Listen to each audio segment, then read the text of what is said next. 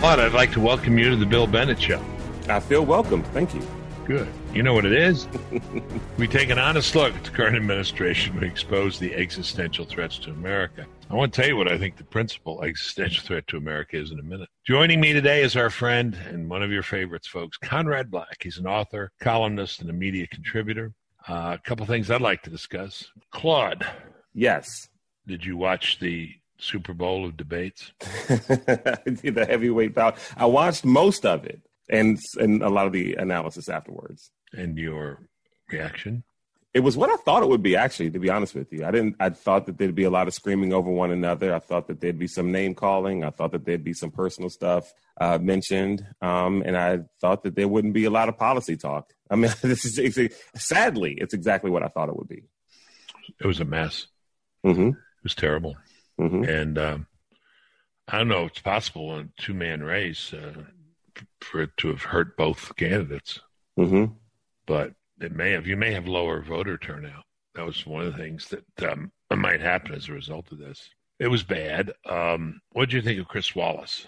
You know, and I find myself as one of the only people that I know who feel this way. I thought he did a fine job. I mean, number one, I'm a fan of Chris Wallace. I think he's pretty fair for the most part. He's one of the most fair that I see anyway. But, you know, at first I felt he tried to let the guys kind of go. And then at about 25 minutes in, he then tried to rein things in. But I thought he did a fair job. It's kind of hard to do that in that room with those two guys. I'm a mixed view on that. My first reaction when the show was over was to think he was very partial, mm-hmm. that he hit Trump much harder. But someone came up this morning and said that Trump interrupted Wallace or Biden 76 times, and Biden interrupted Trump like 18 times. So that means that Wallace had to come down harder on Trump more often to get him back. But we'll talk about that. And we'll talk about that with Conrad. And I think Conrad shares your view mm-hmm. about Chris Wallace. I don't think it did either candidate much good. I really don't. We'd love to get your reactions, folks, to the debate, unless you'd either just put it behind you. I felt after watching this that I don't know if I want two more of these. Well, there's talk about that. If it's going to be like this one, just skip it, guys. Don't do it. I had some thoughts, which is simple solution. If you go with this 2-minute format, you know, for each one gets 2 minutes, cut the other guy's mic for that 2 minutes. Mm-hmm. Yeah, but apparently on this mic cutoff thing, candidates have to agree to the mic cutoff. Oh. And they don't want to. Why wouldn't they want to? I mean, I guess Trump just say, hell no, that's my style, man, you know? Right, yeah. Yeah, I guess neither would necessarily agree to that. But, man, it would make it more clear. Or just have the 2-minute blocks, you know, with no topic. You get 2 minutes and you get 2 minutes. Just say whatever you want to say. Yeah, I didn't like the structured blocks because they didn't stay within them anyway. Right, you know? Right. Look, since we last talked, the Pac-12 has decided to play football. Mm-hmm. I think they're starting between Thanksgiving and Christmas. All they need is 3 or 4 weeks anyway. So can you have a team that plays 7 games total be eligible for the football playoff? I don't think so. If Oregon goes 7-0 and they're kind of overwhelming, but this will put the burden on these teams to be overwhelming when they're winning, just mm-hmm. develop so they look like they're superpowers. Right. But anybody who plays a 7-game schedule and has a loss will be gone. Mm-hmm. And it's just funny the way they all copycat each other. You're listening to The Bill Bennett Show. Joining us now, Conrad Black, author, columnist, media contributor. So, you watched? I did. Look, I think if you were scoring it on points, the president clearly won, and he was very effective in rebutting points and scoring points. But he was just so overbearing that I think there would have been some natural resentment against him for ignoring the rules and ignoring normal courtesies of letting your opponent have an undisturbed 2 minutes to address these things. And in this case, for once, the media, I thought, was handling things fairly reasonably. I mean, I thought Chris Wallace did a good professional job. He wasn't just an agent of the Democrats and implicitly suspicious of and hostile to the president, as most of the networks are. And I thought, while Trump won narrowly, it was a lost opportunity to score an absolute knockout blow. I don't think any viewer can doubt that Trump is a more forceful and talented and articulate man. And I think there are some reservations about whether Biden really has as the French say, the étoffe, just the stuff, do it. Yeah. But there would be some sympathy for him.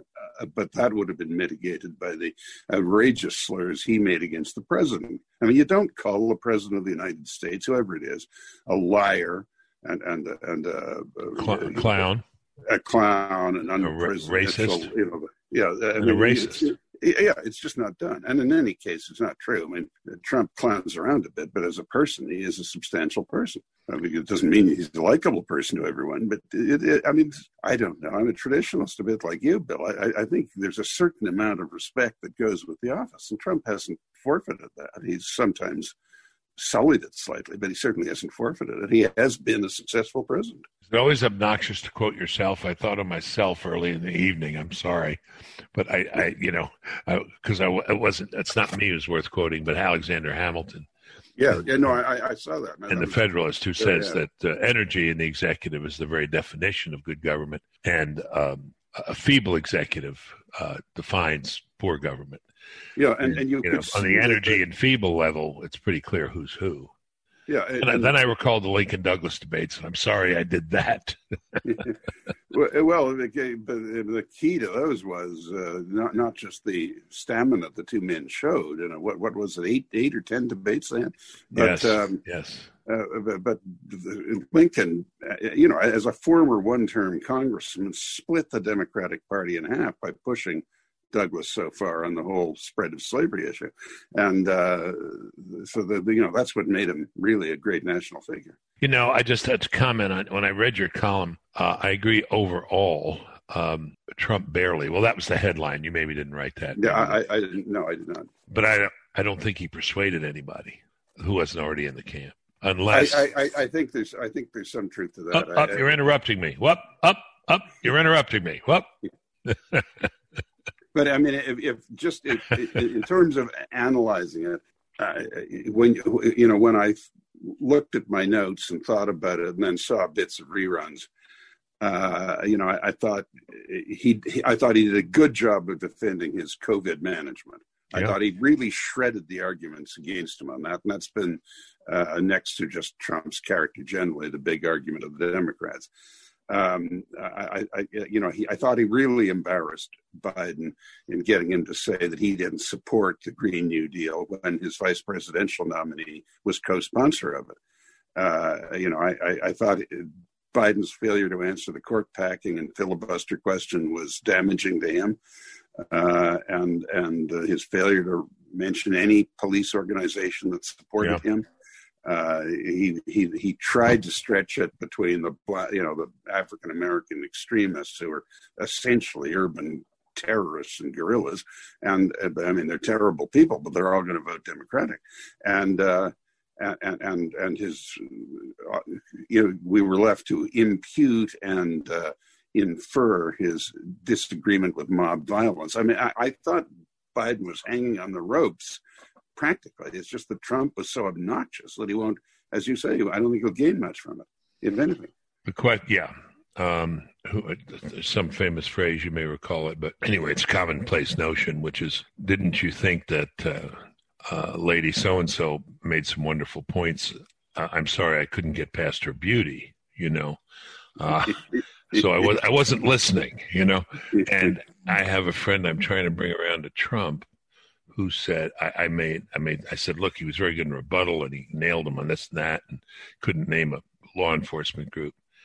And my friend said, I just didn't hear anything he said. I just couldn't get past his rudeness and his bluster and his interrupting. On the Wallace thing, since I read you and I disagreed with what I initially read, I re-examined my own view, which you make me do. I thought Wallace was very much harder on Trump than Biden. But then someone pointed out this morning that Trump interrupted Biden 74 times. Yeah. And Biden interrupted Trump only 20 times. My God, what a total anyway. It's ridiculous. Yeah. It's absurd. Yeah. But so maybe justified. I mean, Wallace irritates me anyway, but yeah, look, he is sanctimonious. He is clearly anti-Trump, but he does do just enough to try to disguise it, to fool some people and annoy the rest. And whereas whatever you think of Joe Scarborough, he's a jackass and an idiot, but there's no doubt that he's just slinging mud at Trump. So you can take it for what it's worth. Yeah. So I was thinking, just procedural here. I want to get back to substance, but why not? And I think I answered my own question, as Claude and I were talking about it earlier. Why not, for the 2 minutes now that we've learned from this first debate, on those first 2 minutes when the president is speaking, you cut off Biden's mic, and vice versa. When Biden's speaking, you cut off Trump's mic. Apparently, they can't do that because they have to get permission from the campaigns to do that. Campaigns have to agree to every rule, and the campaigns won't, or maybe just the Trump campaign won't. I don't know. But I would like to see the thought spun out, at least for 2 minutes, which isn't a hell of a lot of time. Certainly not the time it took Lincoln and Douglas. But or even some more authoritarian capability of the moderator. I mean, I tremble in thinking this when I forget who the next debate chairman will be, but I suspect they'll be much more one-sided than Wallace. But I wouldn't want to, Lawrence O'Donnell or whatever the hell his name is at MSNBC in this chair, but having the ability to, press a buzzer or raise his voice or something. But it really, as a matter of trying to assure an informed electorate, it didn't work because it was just so chaotic. Yeah. I think the next moderator is Stephen Smith from C-SPAN. Do you know him? Well, he's not so bad, is he? No, he's fine. I mean, you cannot tell his politics at all. I've done many interviews with him and watched even more. So maybe that works. Well, then you have something where you can cut off the mic. I don't know, but President probably won't agree to that. One of the theories out of this was that the people in the middle, rather than being swayed to Trump or Biden, were just so turned off they may not go vote, and this will. This is a double cushion shot, as we say in billiards or pool. Triple cushion shot, is that it? I have a splendid pool table in the room here, so I know exactly what you're talking about. Well, to correct me, what is it? A snooker table. Yeah, no idea. Yes, I mean a double bank shot. A double bank. Thank you. And I'm forgetting my wayward youth just as well. That the people in the middle were so turned off, a lot of people said to hell with both of them. They won't vote. Therefore, it helps Trump, because we know Trump's people will come out. Well, there's a lot less enthusiasm for Biden. So, as a friend of mine said, brilliant move by Trump to alienate all the people sitting on the fence. I don't know. The other thing, my wife and I had one of our traditional fierce but entirely amicable disputes. I thought that in trying to put some blue water between Biden and the far left, the so-called protesters and so on, he was demotivating the left. And he said, well, they have nowhere else to go. They're not going to vote for Trump. I said, no, but they may just stay at home. And I can imagine that. I mean, now her view was, I'm sorry to be so syncopated here. I'm emulating President Eisenhower when he said I had to confuse people, except with me, it's not deliberate. But her view was that the fact that Trump exposed Biden in that way doesn't surprise the extremists, and they know Biden is feeble. And to the extent that his feebleness becomes more evident, it will only make it easier for them, if he is elected, to advance with ant-like movements through the administration.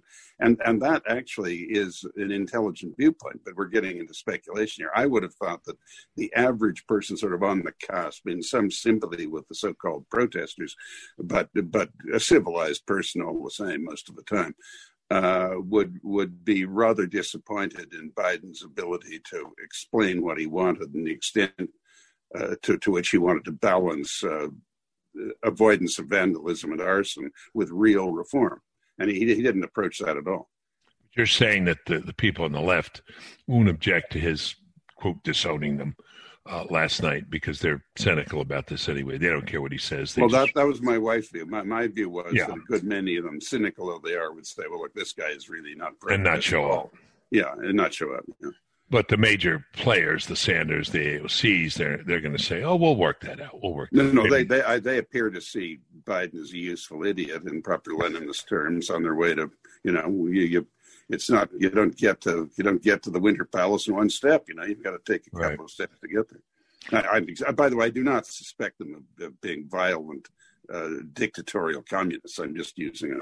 Yeah. There's a phrase I used it last night, but I stole it and apologized to the guy this morning, Bill Vogley, in the Claremont Review of Books, an article entitled the weak and the woke is a great line. The woke leading the weak, right? Yeah. I mean, that's the crowd leading Biden, and he did look weak, didn't he? Yeah, he did. And his attempt to address the country directly, I thought was too stagey, and he looked. I don't want to criticize the man's physical appearance. There's nothing wrong with his appearance, but his default position of that over-toothy, complacent smile with that very poor pallor he has. Someone should give him a bit of color. They make fun of Trump as an orange man, but at least he's a healthy-looking guy, And I feel badly doing this. I never criticize a person's appearance, and there's nothing wrong with Biden's appearance, but he just doesn't look, in the French expression we use up here, especially in Quebec, pas un chef. He's not a leader. And Trump, whether you like him or not, he clearly is a take charge guy. Yeah. Was interesting, wasn't it? I guess we can assume that if they win and Barrett is in on the court, they will pack the court. They will do that, since he wouldn't answer the question. Well, yeah, except by the way, I go over it, and I still don't see them winning the Senate. I think they're going to lose Alabama, so that puts them 4 down. So, admittedly, if they have the vice president, they really only need to pick up 4. But I think James. I haven't set foot in the state of Michigan for 10 years, but I think James has got a good shot in Michigan.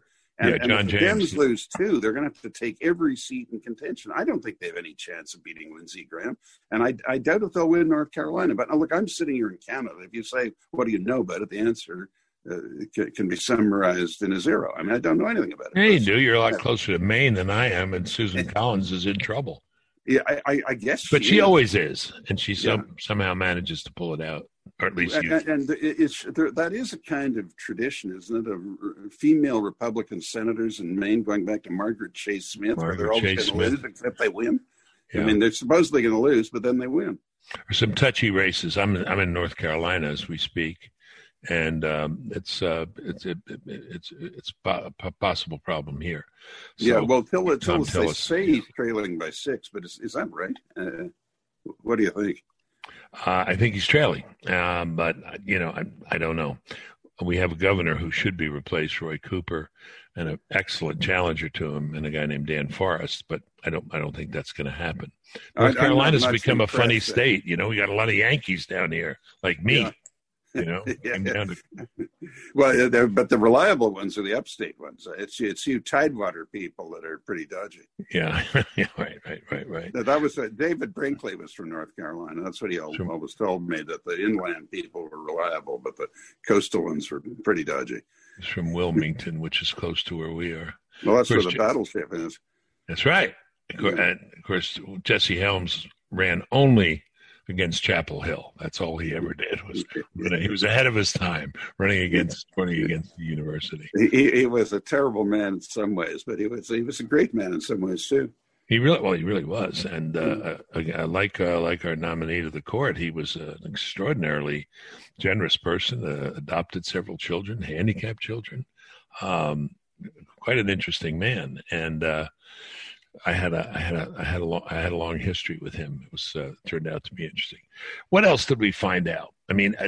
It seemed to me, once you get past all the rustle and bustle, that it's clear I would say that Biden is not only old but seems old. What did they say about Eisenhower? He's old, but he moves young, right? He moves young. In those days, playing golf was a demonstration of being dynamic. A vigor, yeah. Yeah.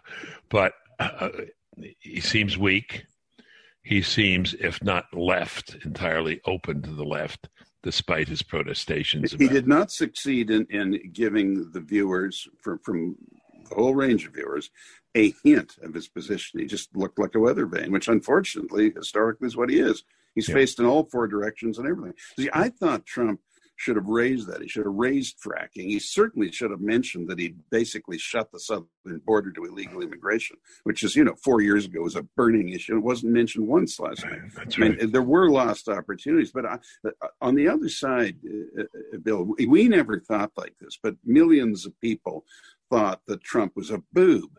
I mean, I don't know why they would think that of a man who made a lot of money and was a great television success and just took over a major party as a complete outsider and then won an election as a complete underdog. But, I mean, stylistically, there's some infelicities, but you can't call him a boob. But he clearly is not. He was clearly well-informed, very firm in his position, advocated it well. So I think there's some people out there who are actually impressed that Trump was better than they thought, even if they found him overbearing and boorish at times. You're right, though. People need to be reminded of things. I made the same point to my wife about the border, and it was the number 1, 2, 3 issue for days, weeks, months, and then it disappeared as an issue. And she said, and she's right, another thing, she said, I used to wake up worried that the first thing on the news would be some native-born or imported terrorist shooting up a nightclub or a bar or a neighborhood. Doesn't happen anymore. Hasn't happened on Trump's watch. Yep. We forget. That's the problem. We forget. Yep. And we forget that, the voters, I think, would forget, you can't blame them for it, that Pelosi said not a cent. She said that those so-called cages installed by Obama reminded her of, I will say, she didn't say the Nazi death camps. She said Nazi camps, which to most people is a death camp, even though not all of them were. But anything like that is just completely irresponsible. All right, where do we go from here? We have 2 more debates. You think Biden will show? I do. I think he'll show, and I think Pence will really clean up Harris. I have never discovered Harris's ability to do anything other than flash that admittedly very attractive smile of hers. She's got a contagious, attractive smile, and everything is that big smile. But apart from that, I've never heard her answer any question other than we should have a conversation about that. Well, the debate's the conversation, and Pence is a guy who is very courteous and serious looking, and I'm not a ball of fire in terms of excitement, but thorough and believable, and I think he'll win clearly. And polite. Absolutely. Right? People will say, "Gosh, I love that guy." Well, he'll be so refreshing. And she isn't always so polite. At times she's completely abused her position as a interrogator at the Judiciary Committee, and she asks the most asinine questions at times. When I first decided that she was really not fit for high office was when General Mattis was going through his confirmation procedures as Secretary of Defense, and she asked him what the Pentagon's contribution to fighting global warming would be. It's just the dumbest question I've ever heard in that kind of a forum. Yeah, she's light. I thought after her debut in Oakland, when she announced that she would be the formidable candidate, she seemed to have everything going for her. Sunk like a rock. What about, give me your thoughts about both the plausibility and the relevance to the election of this latest revelation about Hillary and the Russians and so on. What came out yesterday? Well, look, I think it has the customary vulnerability of having been released by the National Intelligence Director, who was a well-known and prominent Republican congressman. And the timing of these things, we have to be fair here. The timing of a revelation like that is just as suspect as this nonsense of the New York Times, but it's taxes. But on the other hand, I think it is almost certainly true. And if we ever can get anything out of Durham, which I guess now depends on Trump being reelected, because if Biden wins, he'll kill the whole thing and sweep it under the rug. But I think Durham's failure to report is a disgrace, frankly. But he said no matter how complicated it is, he's had plenty of time to come up with something. But if he gets to finish his work, I think it is going to be a terribly damaging document to the Democrats. It won't be partisan. It'll be entirely fact-based. It will be unhistrionically presented, and it will be very damaging.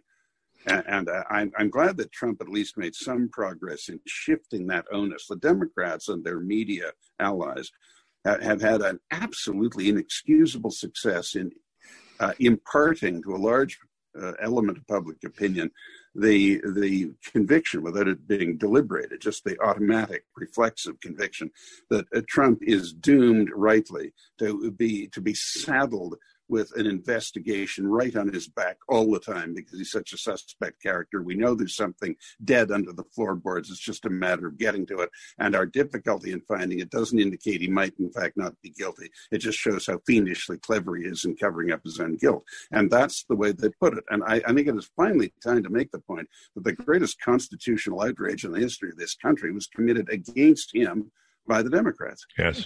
Yes, and yet, even if it turns out to be true, and I agree with all your caveats about Hillary, do the voters care at this point? I don't think so. Part of his base does. I think as a backgrounder they care. Yeah. I think it would. I think they would take note of the fact that what was done to Trump was a really shabby, terrible thing that should never happen again. It might not change a lot of votes, but it would put him in a better light. Yeah.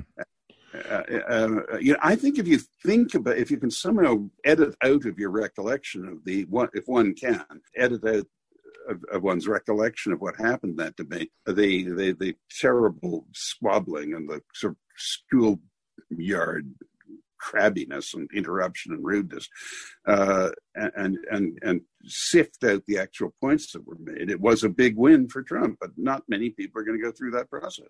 Yeah, and many weren't able to hear it because of the noise. Last thing I want to talk about, do you think, despite this, now we hear the word steadiness and consistency of the polls, you still think Trump wins? I do. I will confess to some impatience with the polls. I would have thought they would have moved farther and faster than they have. I agree 100%. But I think a lot of those organizations are completely unreliable. Quinnipiac and Monmouth and what do you call it, Politico and so forth, Vox, all of that stuff. I mean, they're all just Democratic fronts. But I was astounded and somewhat disconcerted when I saw Rasmussen suddenly drop Trump's approval rating. But with that said, he has moved it up, even by this very imperfect yardstick we're using, that is stale dated and packed with firms of questionable professionalism, in my opinion, at least on this question, that he's moved up about 6 points, Biden down and up. Yes. Yeah, and he's really at about 46% now, with Biden at about 52%, which in practice means if you allow the 3% crisscross because of the relative reluctance of Trump voters to speak candidly to strangers, Trump's in winning territory because with the big Democratic majority in California and New York, he doesn't need to get closer to 3% than 3% to win. It's close. You'll get some states that are large states with very narrow margins of victory, and the whole mail-in thing is another question. Well, that is indeed my last question. But he's got almost 5 weeks to go, and he is gaining, and I think he'll go on gaining. One thing, Bill, for most of his term, not 2 weeks went by without Trump saying something completely stupid or quite stupid that his enemies in the media magnified into completely stupid. And he hasn't done that. There hasn't been one of those absolute bonehead dumbbell things that he said for some time. And if he wears a blue suit and buttons it and stands there behind the president's seal at the podium making sense, this idea that Trump is a kind of an embarrassing boob, which was the whole Democratic campaign until still is really, except it's getting a bit shaggy at the edges. It fades. I mean, he is, in fact, most of the time, quite plausible as the president, and he does have a strong record to stand on. Yeah, and that you touched on the second part of my last question, which may take us longer, but that's my biggest worry is the ballots now. I think this is a huge problem. I've been listening to smart people talk about it. I heard Ted Cruz this morning, and everyone talks about how serious it is. No one seems to have a solution to it. Yeah, this is what astounds me. I mean, why couldn't somebody in a position to make such a suggestion say, all right, look, we're going to have to set up a system whereby from when these ballots go out to their point of initial arrival at a post office or wherever it is, there is a monitoring system. Both parties can appoint people to ensure that no ballots are misplaced. And no false ballots are attributed. Ballots aren't harvested, all of that. I mean, the Republican Party has over 3 million volunteers out knocking on doors. I mean, the Democrats can always find plenty of supporters. Why aren't we starting with some sort of agreed upon plan to assist the postal workers, who, as I wrote in a piece a couple of weeks ago, despite hail or snow or sleet or whatever that slogan is, it would be minded to deliver the election to the Democrats if they could do it. Yeah, I don't know, but it seems whatever we would propose is too late now, right? Because is it? I mean, I don't know. You can mobilize a lot of monitors very quickly. You got a month to do it.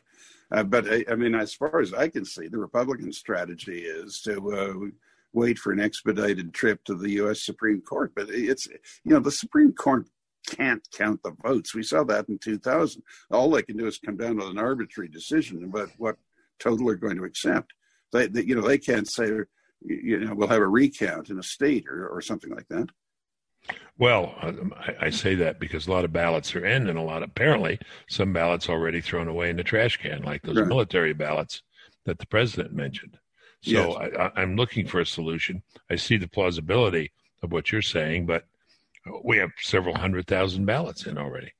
Yeah, but we're going to get with 80 million. Yeah. Well, let me ask you this. One hates to be reduced to such skullduggery, but if it comes to it, are the Republicans at least capable of stealing as many votes as the Democrats are? Yeah, I don't know. No, I don't think so. I hope not. I suspect not, yeah. Yeah, I suspect not, yeah. We'll see. Well, as I understand it, I'm just going on what went on in 2000. The Supreme Court takes a position that there has to be an inauguration on the 20th of January, that it does not have the power to delay that. So the Electoral College has to meet, and the composition of it has to be agreed, which obviously backs into counting the votes. And they have no ability to do that. All they can do is sit and say, well, we don't accept the votes from North Carolina, so North Carolina gets no electoral votes. I agree with you. The entire system is sitting there full of highly intelligent people. Nobody's doing anything about it. Highly combustible material, too. But what do you think is going to happen? We're undoubtedly going to get some very dubious vote totals and late coming in. And we saw that in the midterms. I mean, Bloomberg's money bought, 10 or 12 California districts? It just came rolling in one after the other in the 10 days following the election. Yep. Well, we're going to get it on a grand scale again, aren't we? Yes, we are. I don't know. I'm going to pursue this, though. I'm going to talk to a lot of people, try to find out what might be done. Your suggestion is a good one. Thank you, Conrad Black. Thank you very much. Pleasure talking with you. Keep the good stuff coming. Stay current on the threat posed by China with our friends at Committee on the Present Danger China. Go to presentdangerchina.org, presentdangerchina.org. All right, that does it for today's show. To catch up on previous episodes of the show, go to thebillbennettshow.com. You can follow me on Twitter at William J. Bennett. You can like me on Facebook. Just search Bill Bennett. Feel free to email the show. I'd love to hear from you. It's BillBennettPodcast@gmail.com. Share the podcast with your family and friends. We'll catch up next week.